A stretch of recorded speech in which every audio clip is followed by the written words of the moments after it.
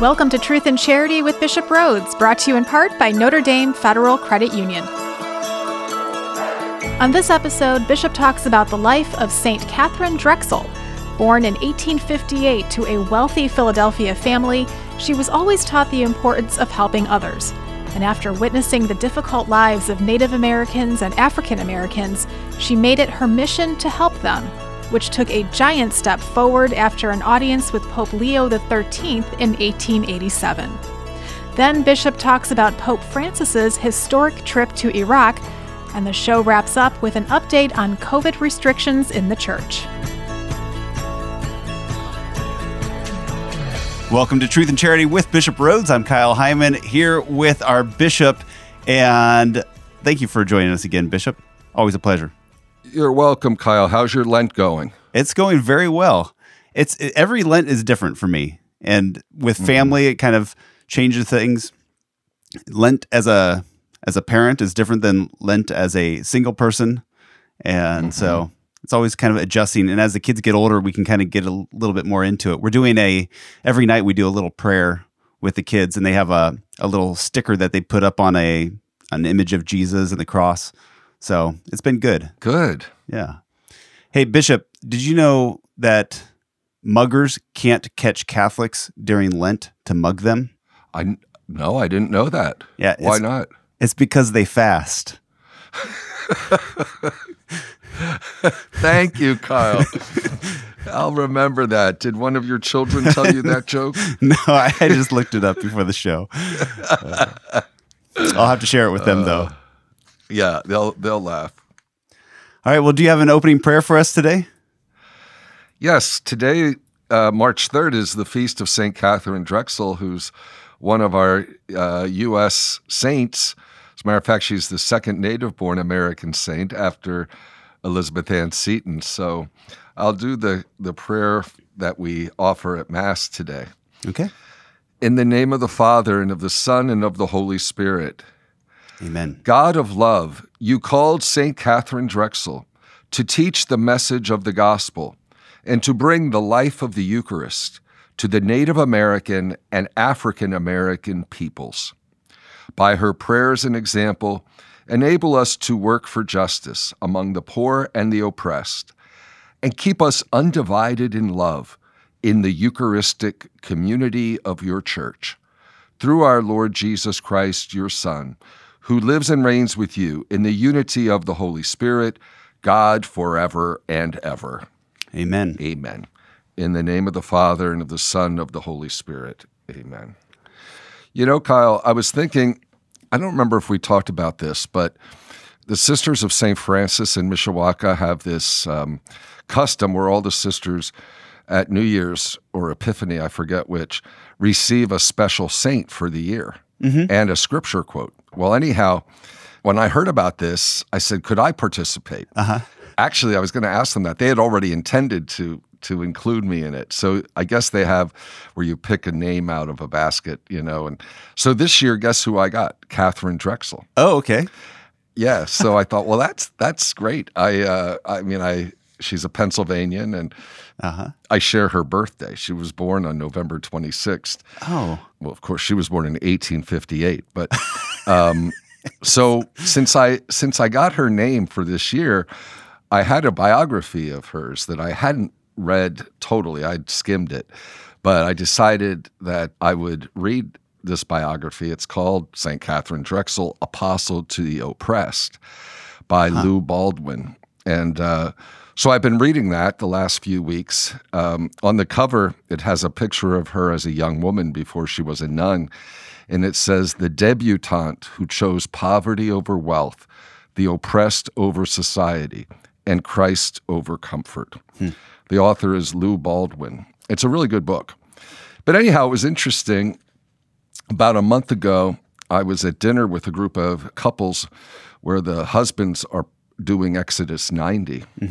One of the couples I know, they're friends of mine in Fort Wayne, Tim and Lindsay Arnold. I don't know if you know them. And so Tim just happened to mention that at their parish, St. Vincent's in Fort Wayne, they had all selected a saint for the year that everybody, so they were doing the same thing that the Sisters of St. Francis are doing. Maybe Father Dan Scheit got the idea from them. I don't know. So I said to Tim, "Oh, what saint did you get?" I asked them both. And Tim says, "I got St. Catherine Drexel." So I said, "So did I." It was, what a coincidence, of all the hundreds or thousands of saints. So then a couple weeks ago, Tim sent me a novena to do, beginning on February 22nd, all the way up till March 3rd, a novena to St. Catherine Drexel. So I was doing that these past 9 days. So anyhow, kind of neat, this connection with St. Catherine Drexel. Also, when I was Bishop of Harrisburg, prior to my becoming bishop, the prior bishop had established a parish. Actually, I think it was established by two bishops before, and it was for Blessed Catherine Drexel. She wasn't canonized until the year 2000. She was beatified sometime, I think it was 1980, because I was at her beatification as a student. And anyhow, so we had this parish in Mechanicsburg, Pennsylvania, Blessed Catherine Drexel. Now it's St. Catherine Drexel Parish. But I thought it might be interesting I don't know if the listeners know a lot about Catherine Drexel. Do you know much about her, Kyle? I don't, no. Well, let me just kind of review a little bit in the summary form her life, because it really is a beautiful life of sanctity. She was born in Philadelphia of a very wealthy father. She was the second daughter of Francis Drexel, and he was a well-known banker, a business partner of J.P. Morgan. So, quite wealthy. Her mother died when she was just a month old. Her father remarried. So this family had great wealth, but they were known in Philadelphia for their philanthropy. They taught their daughters the idea that wealth wasn't just theirs, it was to be shared with others. Mm-hmm. So she was raised, in the Catholic faith, and they were to help others with their wealth. That was something instilled in her from the time she was a young girl. Now, she did travel around the United States. Her family would go on trips, including to the western part of the country. So as a young woman, she, for example, saw the destitution of the Native Americans. And this touched her deeply, the difficult circumstances faced by Native Americans, including those on reservations. And she had, from an early age, this desire to do something to help them. In the travels also, she became aware of the difficult circumstances of African Americans also, because of poverty and racism, lack of education, opportunities, etc. So she, as a young woman, started to give financial support to missions, etc., and groups of Native Americans and African Americans. Her parents died in the 1880s, so she inherited a lot of wealth. But deep down, she wasn't attached to money. She kept supporting these missions and these schools, and eventually she visited Rome in 1887 and had an audience with the Pope. The Pope at the time was Leo XIII. And Catherine asked the Pope to send missionaries, that the Indian missions needed missionaries. And she explained how, as a layperson, she was financing these missions. The Pope said to her, or suggested to her, "Why don't you become a missionary?" Can you imagine?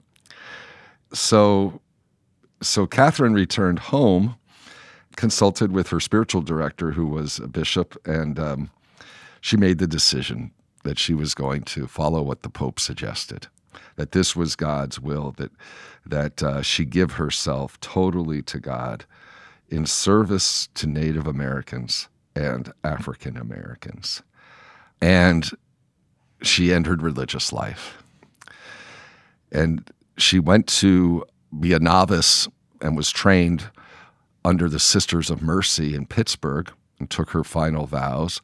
But her intention was, to serve the Native Americans and the African Americans. So her intention then was to found a religious community, a religious order of nuns who would dedicate their apostolate to sharing the message of the gospel and the life of the Eucharist among American Indians and African Americans.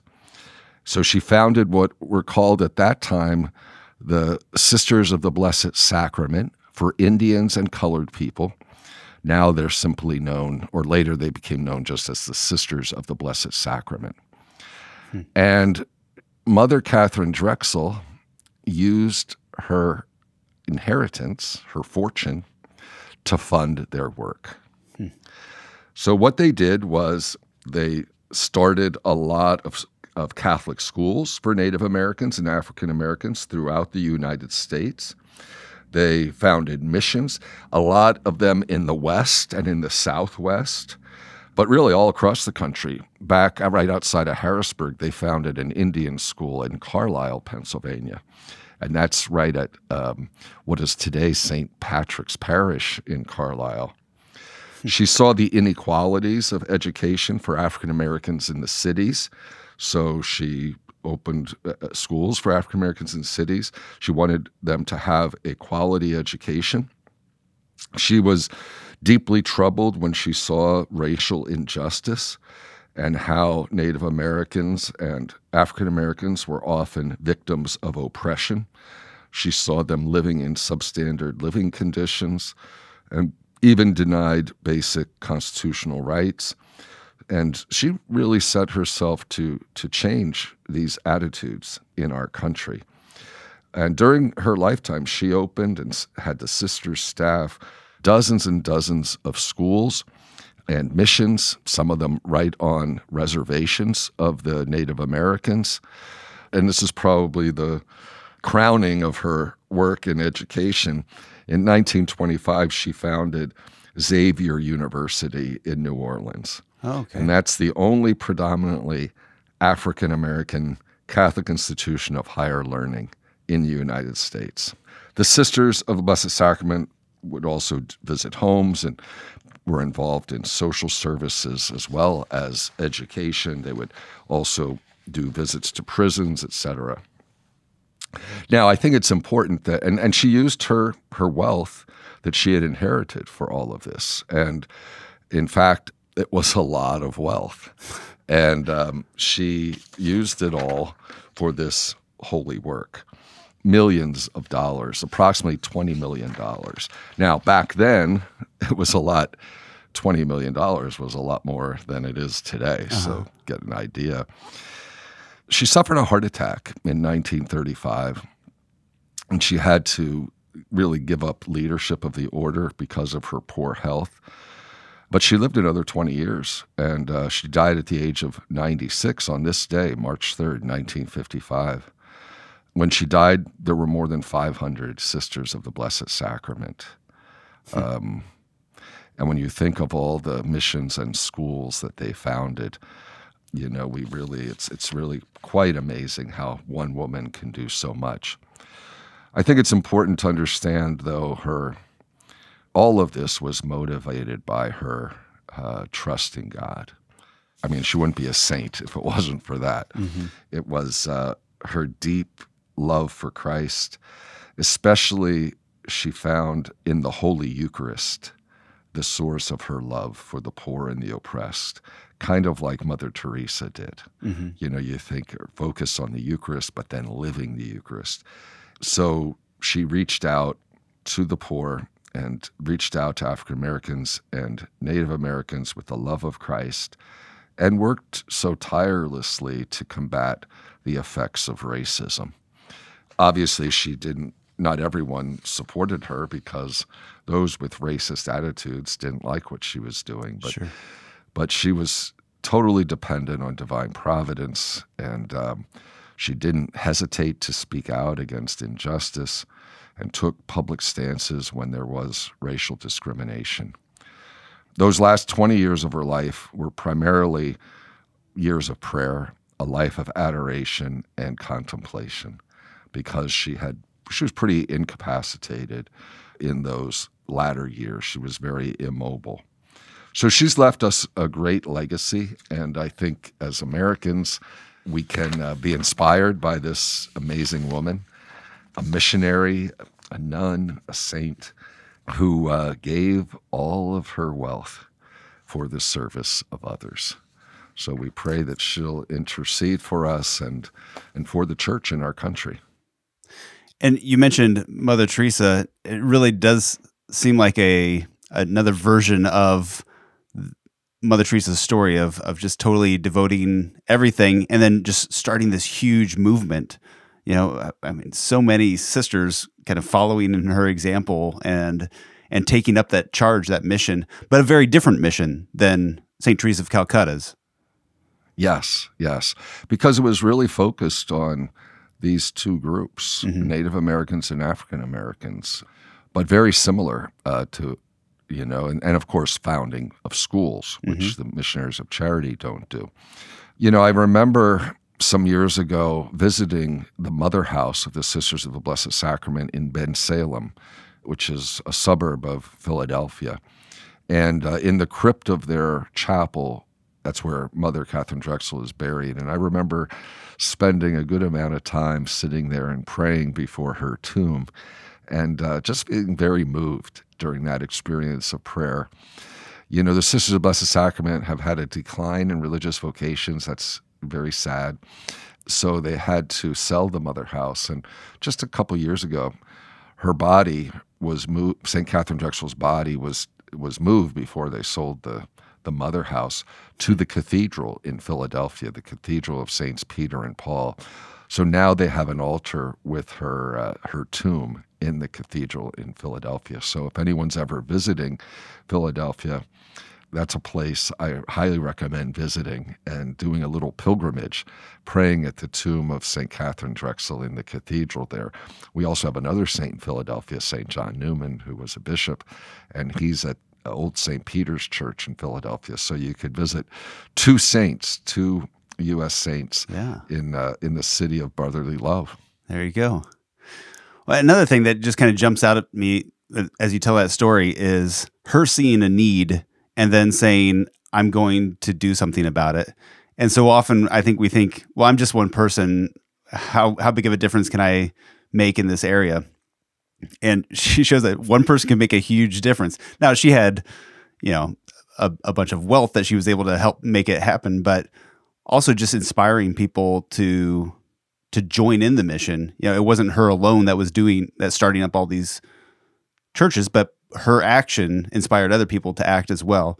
And I think sometimes we don't take that jump and we don't trust God that he can do great things through us. And she's proof that you can. Yeah, exactly. And she was open to God's will because it really wasn't her idea to start a religious community. I mean, she wanted to help and share her wealth and support the missions. But it was only when she met with the Pope that he said, well, why don't you become a missionary? Right. And I mean, I can imagine what she must have thought. I mean, she didn't go there to ask the Pope about that. So she just took that to prayer and was able to discern her vocation to become a missionary herself, and not only to become a religious sister, but to found a religious community of nuns who would devote their lives to the service of African and Native Americans. I think she's, shows us the importance of just being open to God's will. Sometimes we don't know what His plan for us might be, and yet we can discover it sometimes through the suggestions of others. Mm-hmm. Now, not most of us get to meet with the Pope, and the Pope says, "Why don't you think about this?" That was kind of unique. Yeah.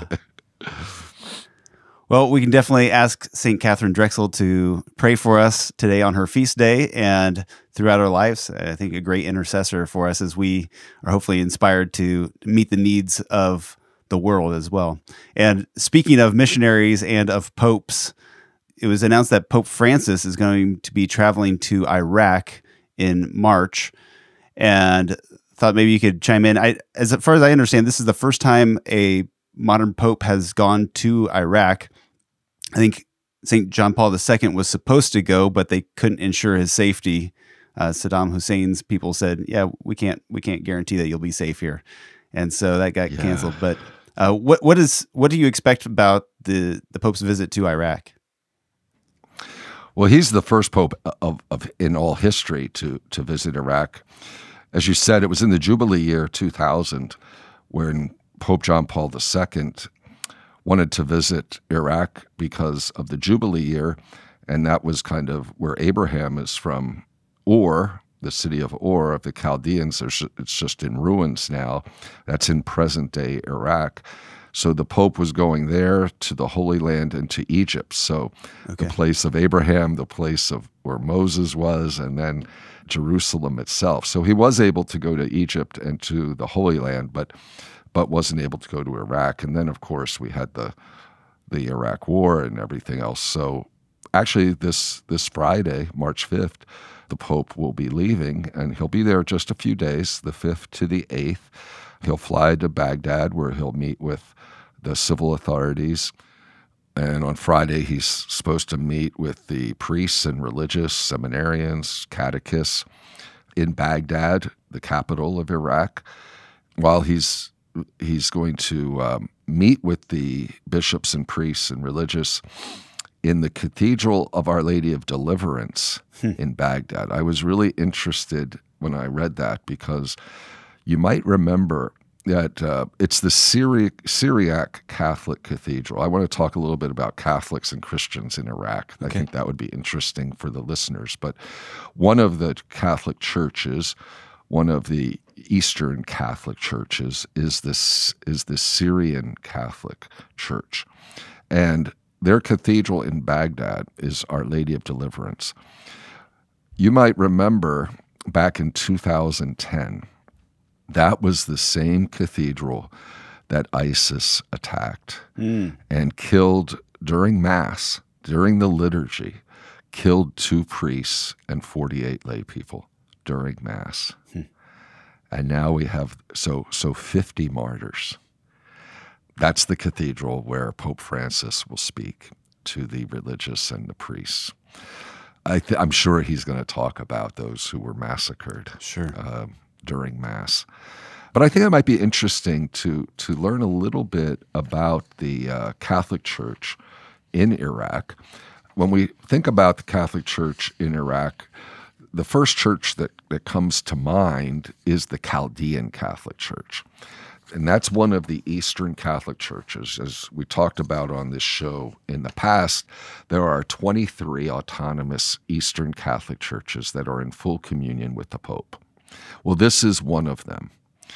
And it's the largest of the Christian groups in the nation of Iraq, the Chaldean Catholic Church. Again, it's in full communion with Rome. 80% of Iraqi Christians are Chaldeans, and the majority of them are Catholic. And it's headquartered in Baghdad. That's the main seat of the Chaldean Catholic Church. The archbishop is really called the Patriarch. His official title is Patriarch of Babylon of the Chaldeans, and he's a cardinal. Cardinal Luis Rafael Sacco. He's the current head of the Chaldean Catholic Church. I don't know if you've ever been to Detroit, but that's the largest population of Chaldeans outside of Iraq is in Detroit, Michigan. There's about 200,000 Chaldean Catholics. And then about 100,000 Chaldeans live in San Diego. A lot emigrated because of the persecution under ISIS and because of the dangers to Christians in Iraq. Mm-hmm. But there's some other Catholics besides the Chaldean. By the way, before ISIS took over and didn't take over the whole country, but a sizable part of the country, there were over 1.5 million Christians in Iraq. Now there's probably about 250,000, if that, left. Is that because they left Iraq or have converted or were killed? Because they've left Iraq. I mean, some were killed. So for centuries, actually the church in Iraq began really in the first century. It was the apostles themselves who brought Christianity to Iraq. So, for 2,000 years, there has been a strong Christian presence in Iraq. And to see how its population has been decimated from 1.5 million Christians, again, the great majority being Catholic, to only about 250,000 now. The largest group of the Christians are the Chaldeans. As I said, they're 80% of the Christians in Iraq are Chaldeans. The second largest group, which is 10% of Iraqi Christians, are the Syriacs. As I mentioned, on March 5th, the Pope will visit the Syriac Catholic Cathedral of Our Lady of Deliverance in Baghdad. So around 10% of the population of Iraqi Christians are Syriac Catholics. There's some Syriac Orthodox as well, but most are Syriac Catholics. And by the way, both the Chaldeans and the Syriacs language descends from Aramaic, which is the language that Jesus spoke. That's really interesting. But speaking of the Syriac Christians and the Syriac Catholics, there were some towns in Iraq that were largely Syriac Catholic. For example, the town of Karakosh.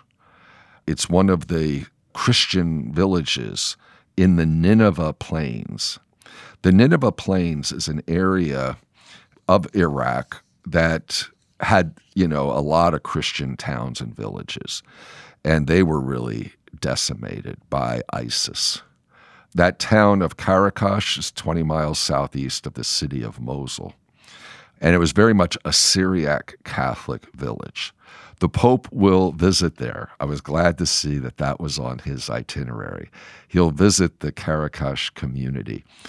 And he's going to visit them in a church, the Church of the Immaculate Conception, which ISIS had desecrated and burned a lot of it. It's been since refurbished and all that. But I was really happy that the Pope was going to go to the Nineveh Plains, this area with all these Christian towns and villages that had been hurt so much by ISIS. And again, a lot of the population fled.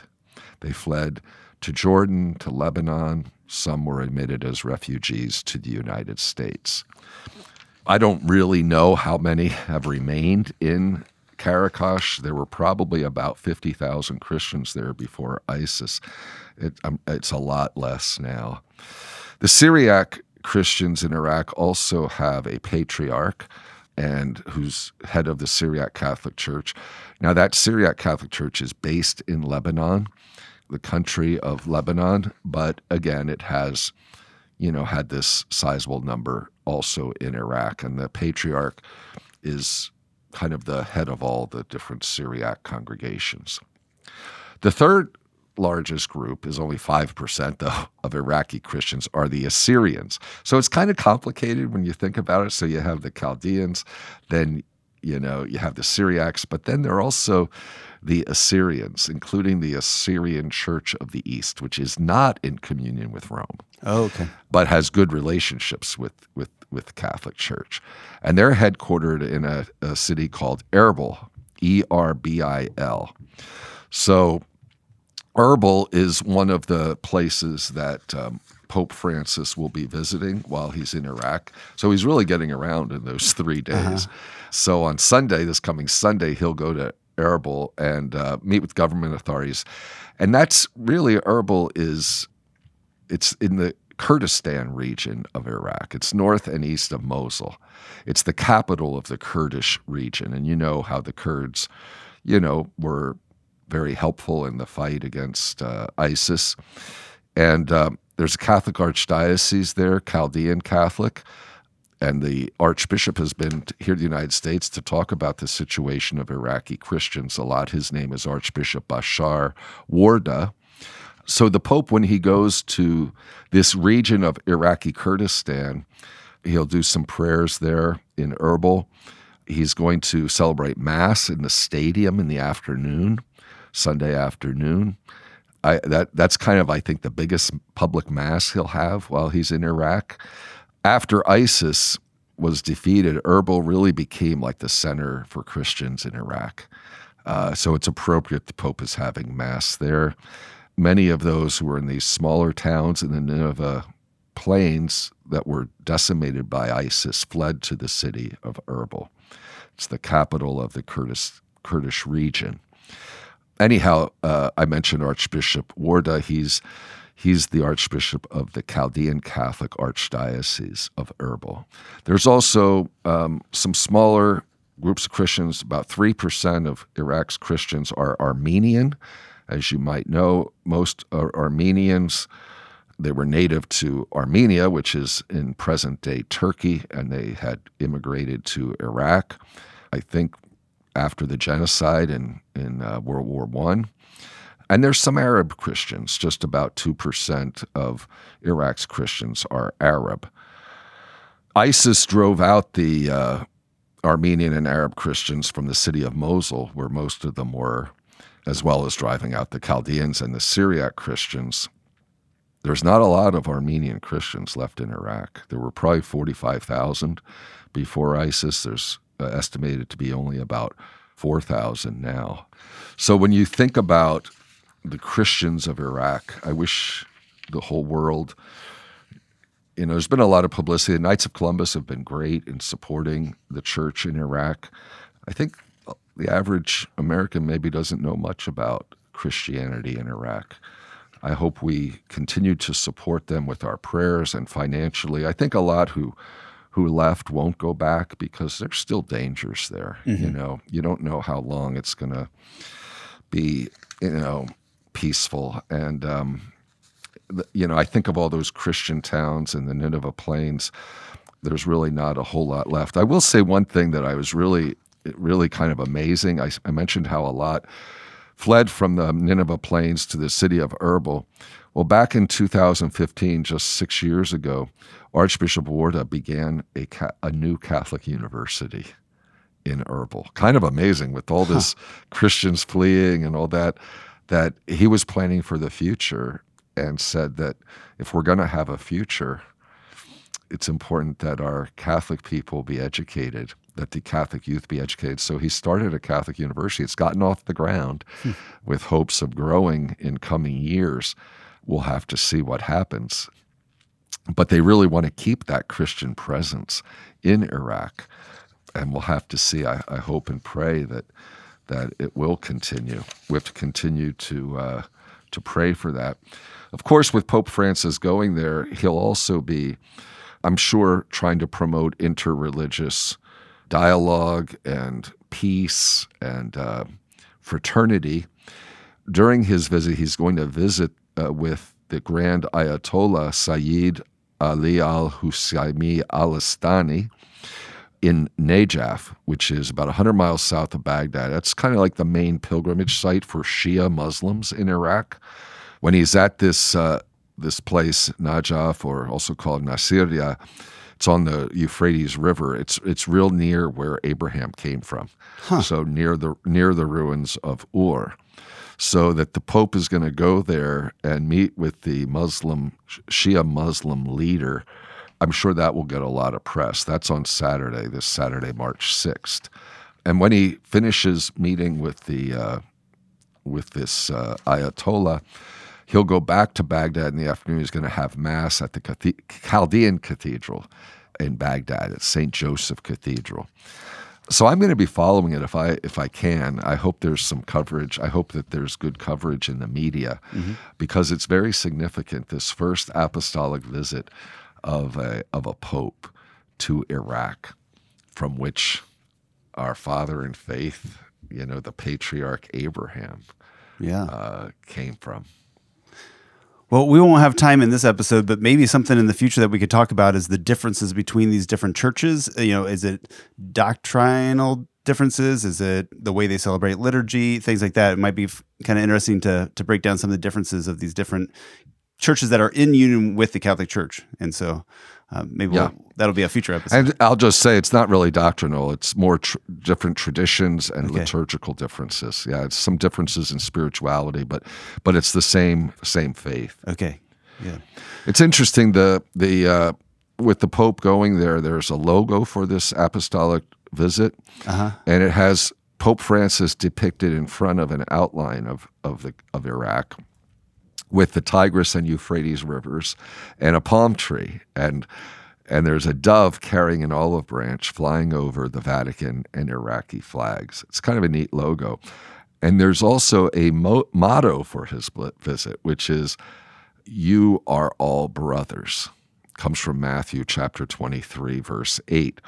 And it's written above in 3 languages. You are all brothers: Arabic, Chaldean, and Kurdish.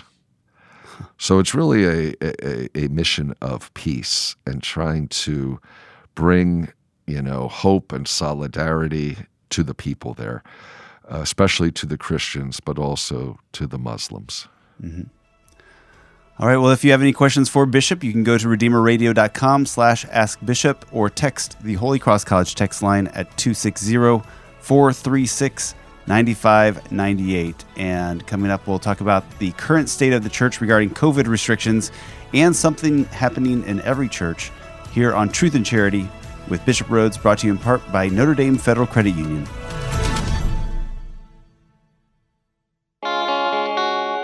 Notre Dame Federal Credit Union has a special mission to serve the Catholic Church in America. In 2020 alone, we've served over 800 parishes, schools, and nonprofits in more than 25 dioceses nationwide. We are a member-owned, not-for-profit cooperative, working hard to create a national Catholic financial alternative to the for-profit banks. You already share our values, why not share in our benefits? Notre Dame Federal Credit Union.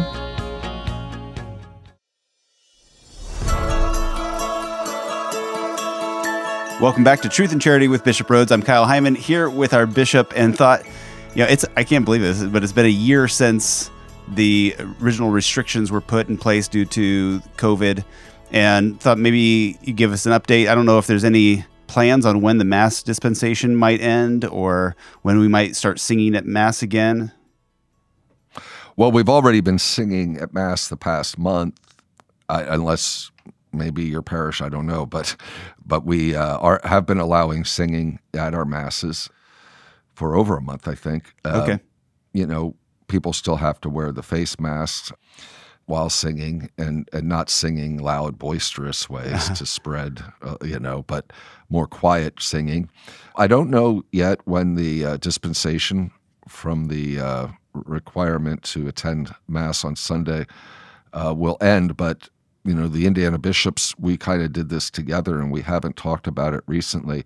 I'm hoping that we'll be able to lift the dispensation sooner rather than later, but especially as more and more of the population is vaccinated and where there's a certain level of herd immunity, I think at that point the dispensation will be lifted. Okay.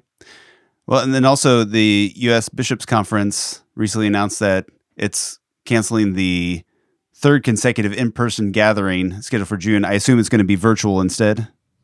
Correct. It was supposed to be in Denver, our spring meeting, our June meeting. So you're right. It's our third plenary meeting that's been via Zoom. So I kind of miss getting together with my brother bishops. You kind of miss out on the opportunity to socialize a bit or to have some meals together. So I expect that our November meeting hopefully will be in person, but the June meeting will be virtual. And is that problematic? Like, does it prevent you from doing certain things that you would normally be able to do if you were in person?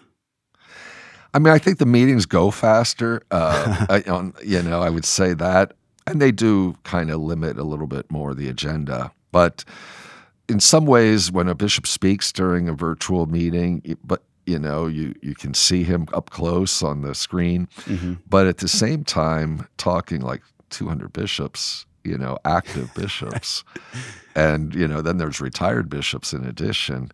So, you don't feel too inclined to maybe raise your hand, et cetera, because how many hours can you sit in front of a computer screen? Right. It does get a little tiring. Do you multitask?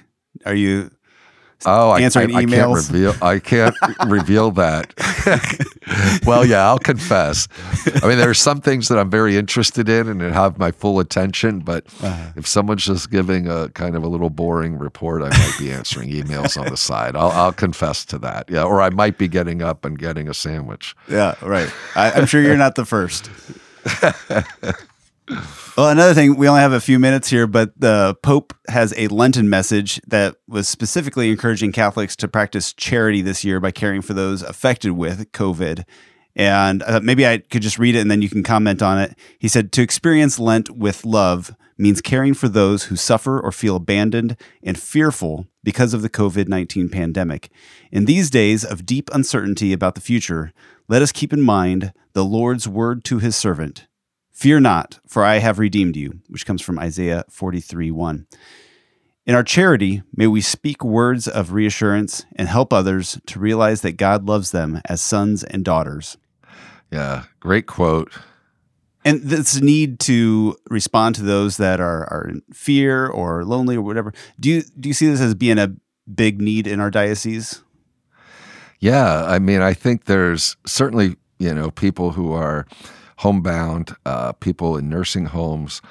I had a gathering, I gave a talk with the high school youth group at St. Jude Parish in Fort Wayne a week or two ago.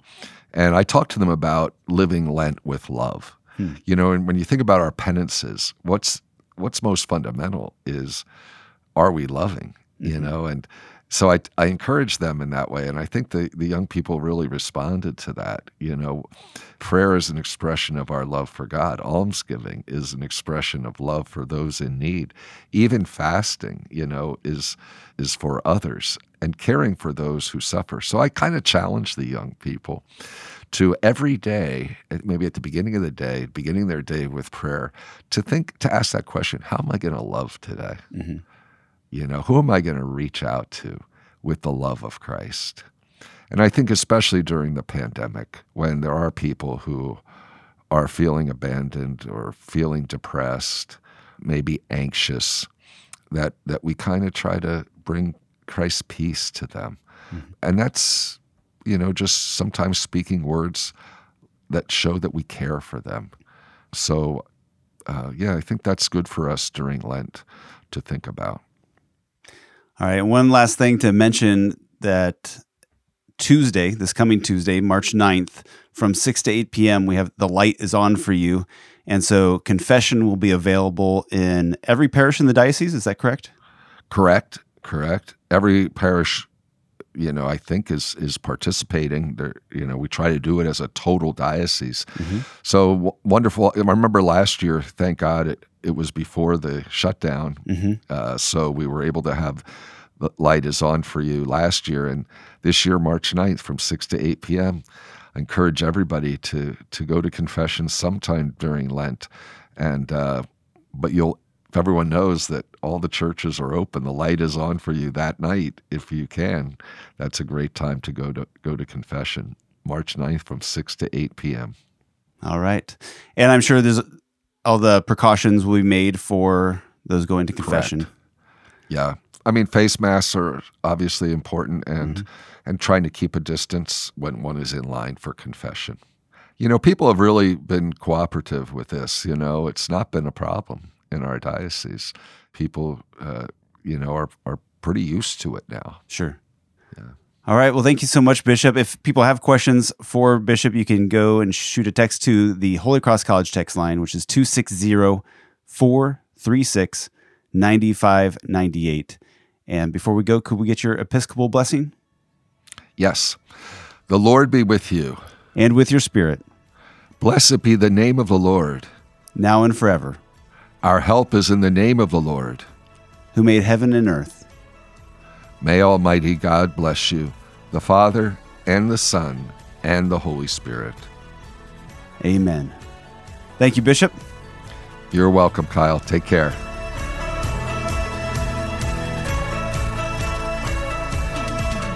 If you have a question for Bishop to answer, a show idea, or just feedback for us, go to redeemerradio.com/askbishop and fill out the form. Catch episodes anytime by searching for Truth in Charity on your favorite podcast app. Truth in Charity with Bishop Rhoades is brought to you in part by Notre Dame Federal Credit Union.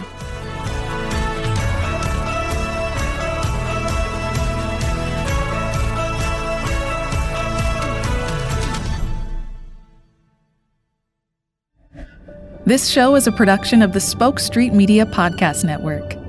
For more great podcasts, visit spokestreet.com.